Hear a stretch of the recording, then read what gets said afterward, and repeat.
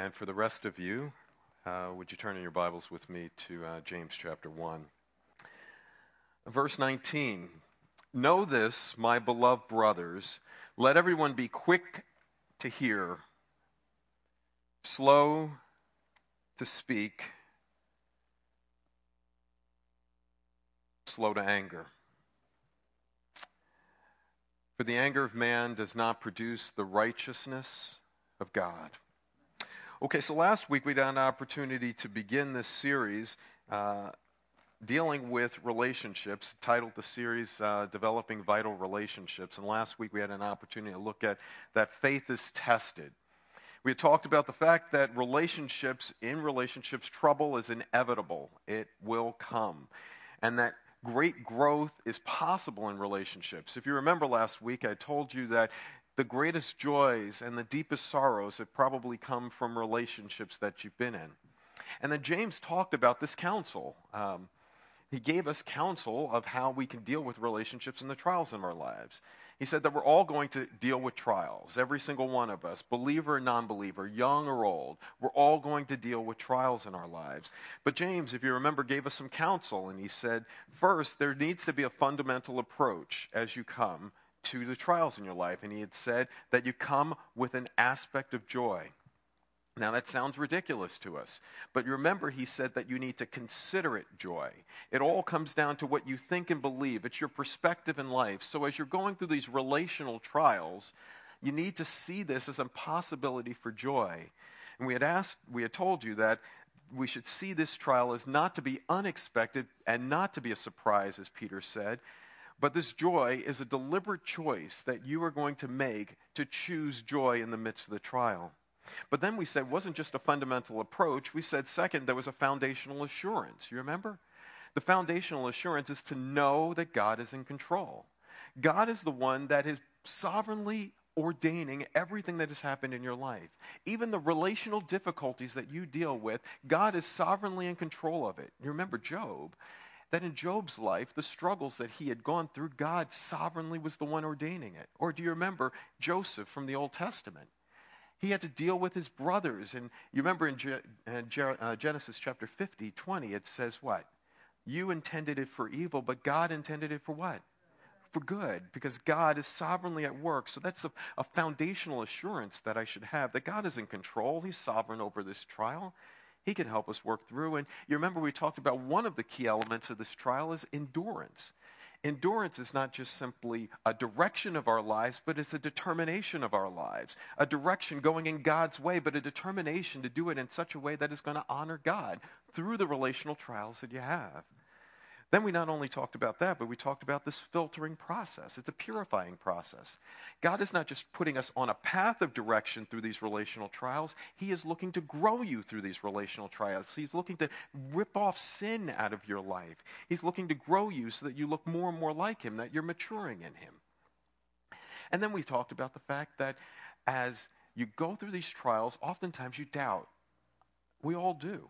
And what God says is that's okay to doubt. I understand, but you come to me so that I can give you wisdom. When you come to me for wisdom in your doubts, come to me without doubting. That trust that I am the all-knowing, ever-present, all-powerful God who is here with you, and I can get you through this trial. Remember we talked about the big windshield in the front and the small rear view mirror. That the things that are in front of you is where we need to be looking, and the things that are behind you, don't get caught up on those, because you've already passed those. They're gone. We need to ask in faith without doubting. And we talked about the materialism. And most people, from a human perspective, would look at a poor person and say that they are not being blessed. And they would look at a rich person and look at them and say that they are blessed. And what James was arguing is that rich or poor, we all have the final analysis that we will stand before God. And you will stand before God and receive a crown which is life, or you will receive condemnation. And then James ended that section by talking about this. He said that every trial that comes into your life is either a trial to grow your faith in God or a temptation to rob it, to hinder it. You know who chooses? You do. You choose. So that problem with your wife or your husband, that problem with your parent or your sibling, that relational difficulty that comes into your life is either a trial where I turn to God and say, I can't do this, I don't understand, Lord help me, and I turn to Him and He changes me and He grows me through this to help me to love this person and love God through this. Or it becomes a temptation where I trust in myself, I'm fueled by my own desires, and I do sin.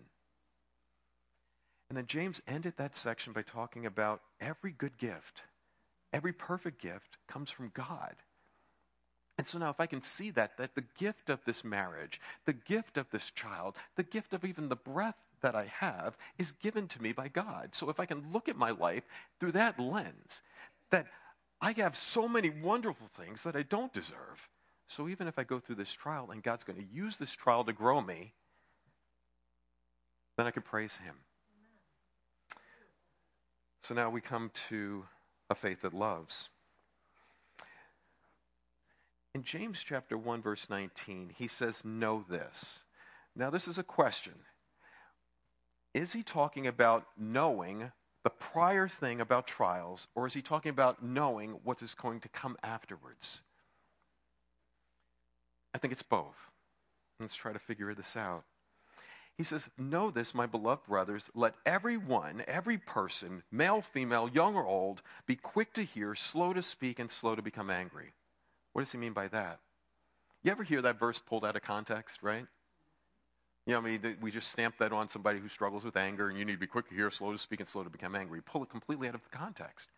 But look at it in the light of the context here. In the trials that you're going through, quick to hear, slow to speak, slow to become angry. And then right afterwards, what does it say? For the anger of a man, verse 20, does not produce the righteousness of God. Therefore put away all filthiness and rampant wickedness and receive what? With meekness the implanted word of God. That when James is talking about this section, what he is doing is this. He is talking about the word of God. As the word of God is preached and the word of God is taught, and as you hear it, the question is, are you quick to hear that word? Are you slow to speak? Are you slow to become angry? Why is it that when we get confronted, we have a tendency to get angry? You ever notice that? When somebody calls you out, kind of like Nathan did with David, and sticks his bony finger in his face and says, you're the man, when that happens to you, why is it that we have a tendency to defend ourselves rather than defending truth? Why is it that sometimes you could sit under preaching or teaching and you could get, oh, I really didn't like that. And you could walk out of the congregation today angry, frustrated, because you've been called out, but never changed. What James is saying is that as the word is preached and as the word is taught, the Holy Spirit, if your heart is open, can use that as an opportunity to change you in character and change you in conduct, and He's going to do that oftentimes through relationships. Look here with me, he says, let everyone be quick to hear. Why is it so hard for us to hear? It's so hard for us to hear because I think for oftentimes we're just big talkers, right?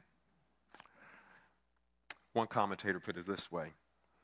Our anger is often burdened with self-importance, self-assertion, intolerance, stubbornness. Does that sound like you? And your anger and your unwillingness to learn from others could oftentimes lead it to be very difficult in your relationships with other people, and it will hinder your relationship with God. God says this, I want you to be slow to listen. I want you to hear my word as the very word of God. You know, in fact, preaching, very honestly, that's why it's a heavy burden to preach, because in essence, if this pastor is doing this appropriately, he is supposed to be the mouthpiece of God to you. You ever hear that? You ever consider that when you come? That when you're sitting here under the word of God, God is supposed to be the one who is speaking to you through the speaker that's in the pulpit. See, it's not just a man that is standing here. It is the very word of God if it lines up with this word. So as we hear, we're quick to hear God's word. but then slow to speak. The vast majority of us have terrible listening skills. We can't stop our mouths. We just cannot stop talking. And that leads to ill-tempered actions. It leads to a lack of trust in God. It leads to a lack of love for others. James says that we need to be living in such a way that I am open to hearing God's word, slowing to saying it out, and then slow to anger. He says in verse 21 this, he says, therefore put away all filthiness and rampant wickedness, and receive with meekness the implanted word of God. What in the world is he talking about there? He is saying this, that as you come to the word, what the word is supposed to do is to sanctify you. It's supposed to start to change you and transform you from the inside out. That as I come to the word, I should stop the filthiness, the sinful activities, and the rampant wickedness that's in my life, and I should be in meekness and humility, receiving what God has for me. God, what do you have to say to me today? Is that you? He says that if you do that, it will be able to save your soul. It almost sounds as if you bear with me, it almost sounds as if he says that if I do these right things, then I will be saved. That I have to do this action in order to be saved. And that's not what James is getting at. I want you to realize that there are 3 different stages, if you want to call it that, to your salvation. The first stage of your salvation is what we're going to call justification. You're saved from the penalty of sin. As God brings you to life and you confess him, you are justified by God. I'm saved. But there's a second stage of our Christian life, second stage of our salvation, and it's sanctification. I'm not been saved from the penalty of sin, I'm being saved from the power of sin in my life. And that's the sanctification process. We're all equally justified, young or old, but we're not all equally sanctified. We're growing in this process of Christ likeness. That's what he's getting at here. And then the third element is glorification, where we are going to see God face to face, where there's going to be no more sin, no more sorrow. We're saved from the presence of sin. So when James talks here that as you deal with the word of God appropriately, hearing it, wanting to hear from God, and he's transforming your heart and transforming your life, you're dealing with the filthiness, you're dealing with the rampant wickedness, you're in meekness receiving this, and it is slowly but surely, progressively making you more and more like Christ. So here's the dilemma. Verse 22, what does it say? But be a doer of the word, and not merely a hearer, deceiving yourselves. So here's the dilemma that most of us have. We come to the Word of God and we read it. Some of you were in adult Bible fellowship this morning. All of you are sitting here this morning. Some of you have heard other sermons this week or listened. Some of you have opened the Bible this week. The dilemma is not that. The dilemma is, are you putting into practice what you say that you've read and believe? See, what James is arguing is this: your relationships will be vital. Your relationship with God and your relationship with others will be vital, and it will be impactful if you are a doer of the word. What good is it if you go to God's word and hear it and do nothing about it? What James actually argues is this: you're deceiving yourselves. How am I deceiving myself? It's interesting. The Greek word talks about this idea of not just deception, but defrauding. Deceiving ourselves into believing that we're in a good position and we're doing good, but defrauding what? Defrauding opportunities that I have to grow in Christ-likeness and to love one another. So I'm losing out in this deception. I delude myself into thinking that I'm in a good position just because I've read the word, but I never apply it. And James is arguing that if your relationships are going to be vital, because we want to develop vital relationships here, because God changes people through what? Vital relationships, that in this relationship, in this connection with other people, it will only happen if you are a hearer and a doer of the word. Doers of the word should be all of what you do. It's not just your mind. It's not just your spirit. It's not just your emotions. It's all of you. It's the entirety of who you are should be led by this word and changed by this word. One commentator put it this way: the obedience that is called for here is a person whose life is characterized by holy energy. Isn't that exciting? I like that. Holy energy. When he says that we're talking about this, he's not talking about sitting passively back hearing God's word. It's the fact that you are active. Some of you are sitting down taking notes. Some of you will this week take those notes and read through them. You're active in it, but it's more than just taking notes. It's more than just being active in that way. It's hearing God speaking and then saying, I am going to apply this in my life for the glory of God and for the good of others. Is that your passion? And then James gives an illustration because he's always good with these illustrations. And he says, you wake up this morning and you roll out of bed and you come to a mirror. And you look in that mirror and it looks terrible. I'm telling you. I don't know why she married me when I look in that mirror. Okay.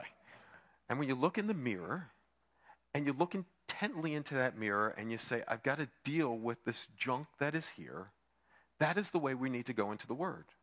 He uses the mirror as an illustration for the Word of God. And he is saying that when you go to that mirror in the morning, you're looking at the imperfections. When you go to this mirror, the Word of God, you look at the imperfections that are there in your life. Now, how foolish would it be for me to go into that mirror this morning and see all the imperfections that are there and do nothing about it? But how many times do we go to the Word of God, see the imperfections that are there, and do nothing about it? Now, there are some who will go to that mirror and just constantly are looking at their imperfections. That's not what we're supposed to do with the Word of God. The Word of God is not just exposing our sin. The Word of God is pointing us to who? A Savior. That you are justified by God. You are declared righteous. You're adopted. You're His child. And so as you go to the Word, He says, this is who you are, sin. This is what I want to bring you to, Christ-likeness. You belong to my family, now start to become like my family. And that's what Jesus is wanting to do, so intently looking to this. Verse 25, he says this, something interesting. He says, but the one who looks intently into the perfect law, the law of liberty. And he defines the law in two ways. He defines the law first as perfect, and then second as providing liberty and freedom. Turn with me to Psalm 19. Psalm 19. This passage is very familiar for a number of us. As I read it, you're going to say, I know this passage well. In Psalm 19, it says this in verse 7. The law of the Lord is perfect, reviving the soul. The testimony of the Lord is sure, making wise the simple. The precepts of the Lord are right. Verse 8. Rejoicing the heart. The commandment of the Lord is pure, enlightening the eyes. The fear of the Lord is clean, enduring forever. The rules of the Lord are true and righteous altogether. More to be desired are they than gold, even much fine gold, sweeter also than honey, and the dripping of honeycomb. Moreover, by them is your servant warned, and in keeping them there is great reward. Or jump to the last verse of that section. It says, let the words of my mouth, verse 14, and the meditations of my heart be acceptable in your sight, O Lord, my rock and my redeemer. That chapter is talking about, at least that section of the chapter is talking about the Word of God. That the Word of God is perfect. That it comes from a perfect God, and it is a perfect Word to you. So as we go to this Word, we can trust it. But James is not just saying that it's perfect, he's saying it provides liberty. Now this is where it gets a little confusing. Because there are other sections of Scripture that seem to give the impression that if you follow the law, or if you're trying to follow the law, that you will be condemned. Because we can't follow the law in and of our own selves. That's not what James is saying. James is saying this, that filled by the Holy Spirit, regenerated by Him, saved, if this is true faith, you come to the Word, and what does the Word do? It puts you on a path of real freedom in your life. And your relationships. It's pretty simple, and it's a word that we don't like to talk about often, but it's the idea of obedience. Obedience. See, when God says, follow this, by the power of the Holy Spirit, do it. And when we refuse to do it, guess what happens? There's struggles that happen in our lives and our relationships. So James is saying that this law is perfect. We can trust it. If fueled by the Holy Spirit, can provide liberty. It will cause us to persevere. We hear and not forget. We're going to actually be a doer who acts, and you will be blessed. And your relationships will be blessed. And then he gives an illustration here. He says, true religion. He says in verse 26, if anyone thinks he's religious and doesn't bridle his tongue. Isn't that interesting that James would go from the word and anger and relationships and trials and temptations, and he talks about what? The tongue? Why? Because Scripture tells us that the way you speak and the way you act reveals who's Lord of your heart. And that if you can hear this word today, and you walk out of this congregation this morning and start screaming and yelling at each one other today, and bitterness and wrath and anger and broken relationships, it's revealing what's the Lord of your heart. And James says that one of the telltale signs that who's ruling your heart comes out in how you speak to one another. If anyone thinks he's religious and doesn't hold a tight rein, bridle, my version says, a tight rein. I don't have horses, but I'm sure that you put something in that horse's mouth and you try to control that animal. Because that animal can buck me very quickly, very easily. It's much more powerful than me. And in the same way, we need to control our words. Control our words. But he doesn't just say this. True religion is controlling your words. Because if you don't, once again, he talks about deception of heart. But then he says this. He says, religion that is pure is what? The one who looks after the orphans and widows in their distress. It's another telltale sign of whether this is real faith for you. Real faith will come out in the words that you speak, but real faith will come out in the compassion and the love that you have for one another. And who, as we were seeing just earlier, those that are in need, we can serve. We can minister to those that are in need. Now, in that culture, orphans and widows were the most vulnerable. Orphans didn't have someone to care for them, but a widow in that culture, as I look out in this congregation and see so many women, in that culture, most women were not educated. Most women didn't have their own jobs, so they were supported by this husband. And when the husband is gone, he's died, this woman is oftentimes left alone. And if she doesn't have children, there's no one to care for her. If you remember Paul, and I think it was 2 Timothy, maybe first Timothy, he had talked about young widows should marry very quickly, very soon, because if not, the church has to care for them. And in this culture, orphans and widows, the most vulnerable, James is arguing that real relationship with God, real religion, not only displays control of our tongues, but displays love to those who are vulnerable. Is that your relationship with others? Do people see the compassion in your life that just flows through? Then he gives us a third marker of true religion. It's not just controlling our tongues. It's not just displaying love to the vulnerable, but he also says this, to keep oneself from being stained by this world. Growing in holiness. That we live in this world, but we're not supposed to live of this world. We're supposed to be different.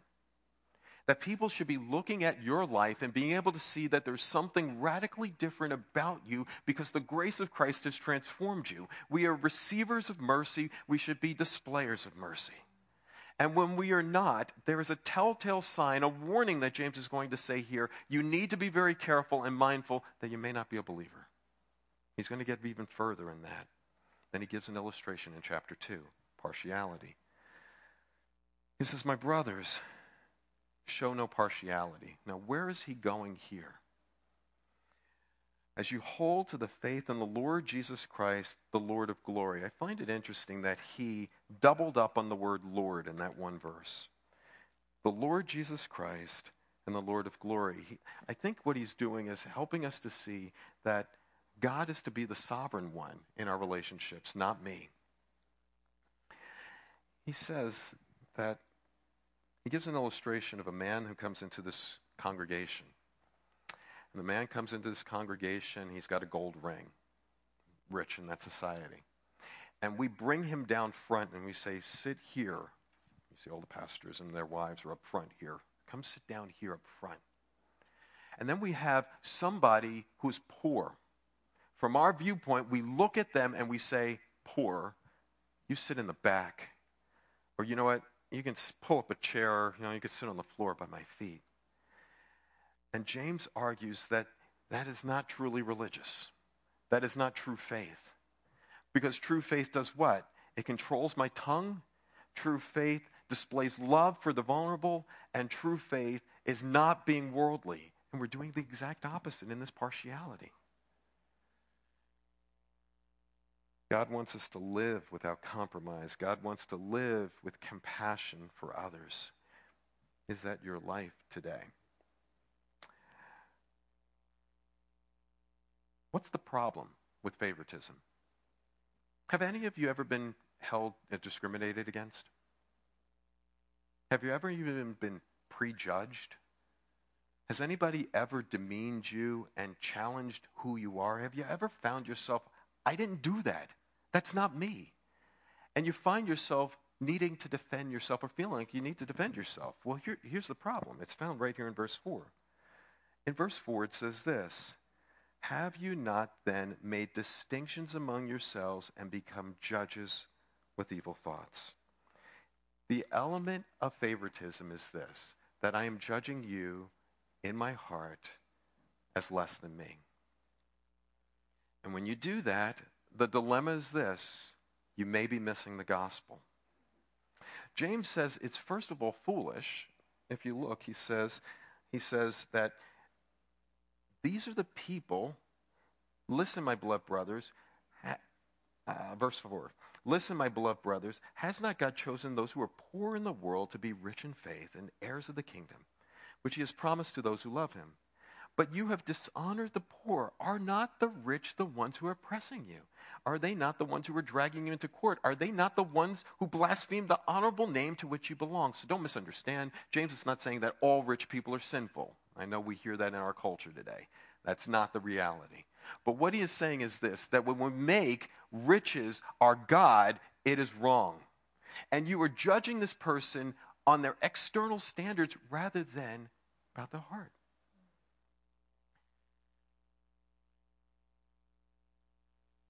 And we've become prejudiced. We've become discriminatory. I know that there's some push-button words I could say today, right? I could say Democrat or Republican. Instantaneously, there is something within us that just, hymns or choruses. And what happens is that immediately within our own hearts, we have made a judgment. And if we're not judging based on the royal law, the standard that God has given us in the royal law is love. And that's the whole element. That loving others.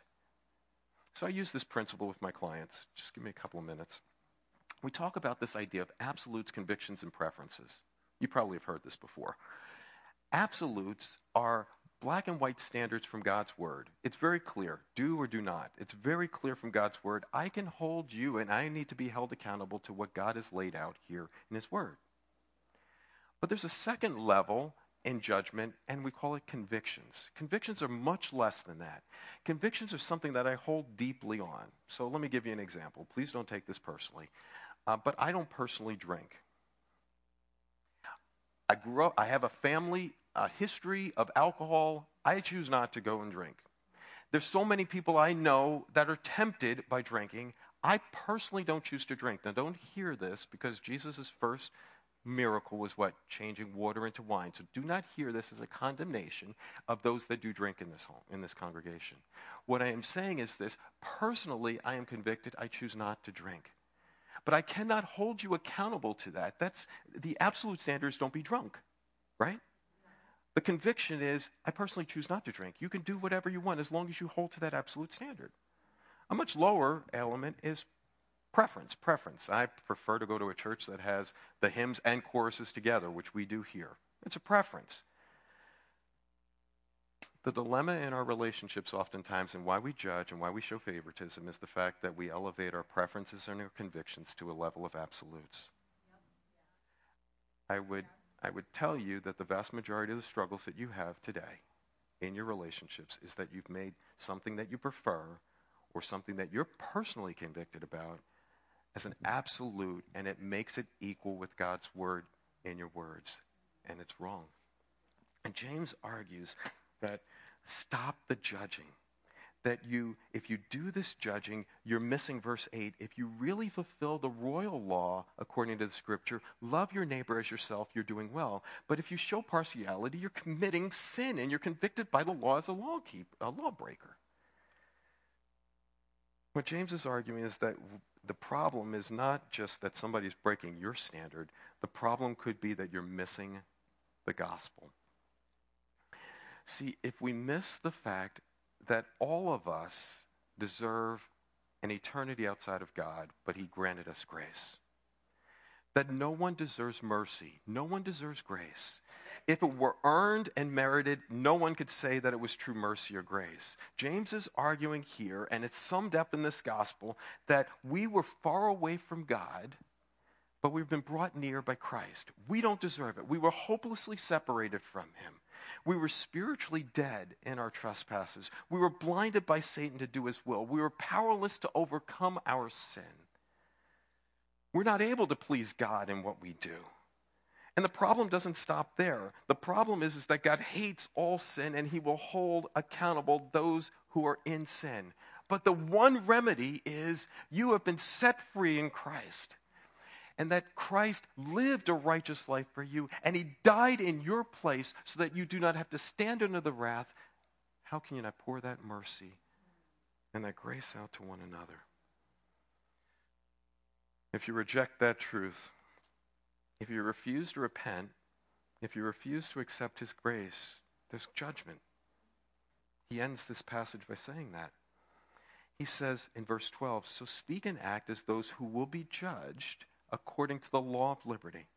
For judgment without mercy is there for those who have shown no mercy. Mercy should triumph over judgment. James is saying that the fruit of your life is revealed by the words that you speak and the actions that you do. Your conduct comes out of your character. That if you really believe and have faith in God, it should be displayed in your life and in your relationships. And then those relationships are what?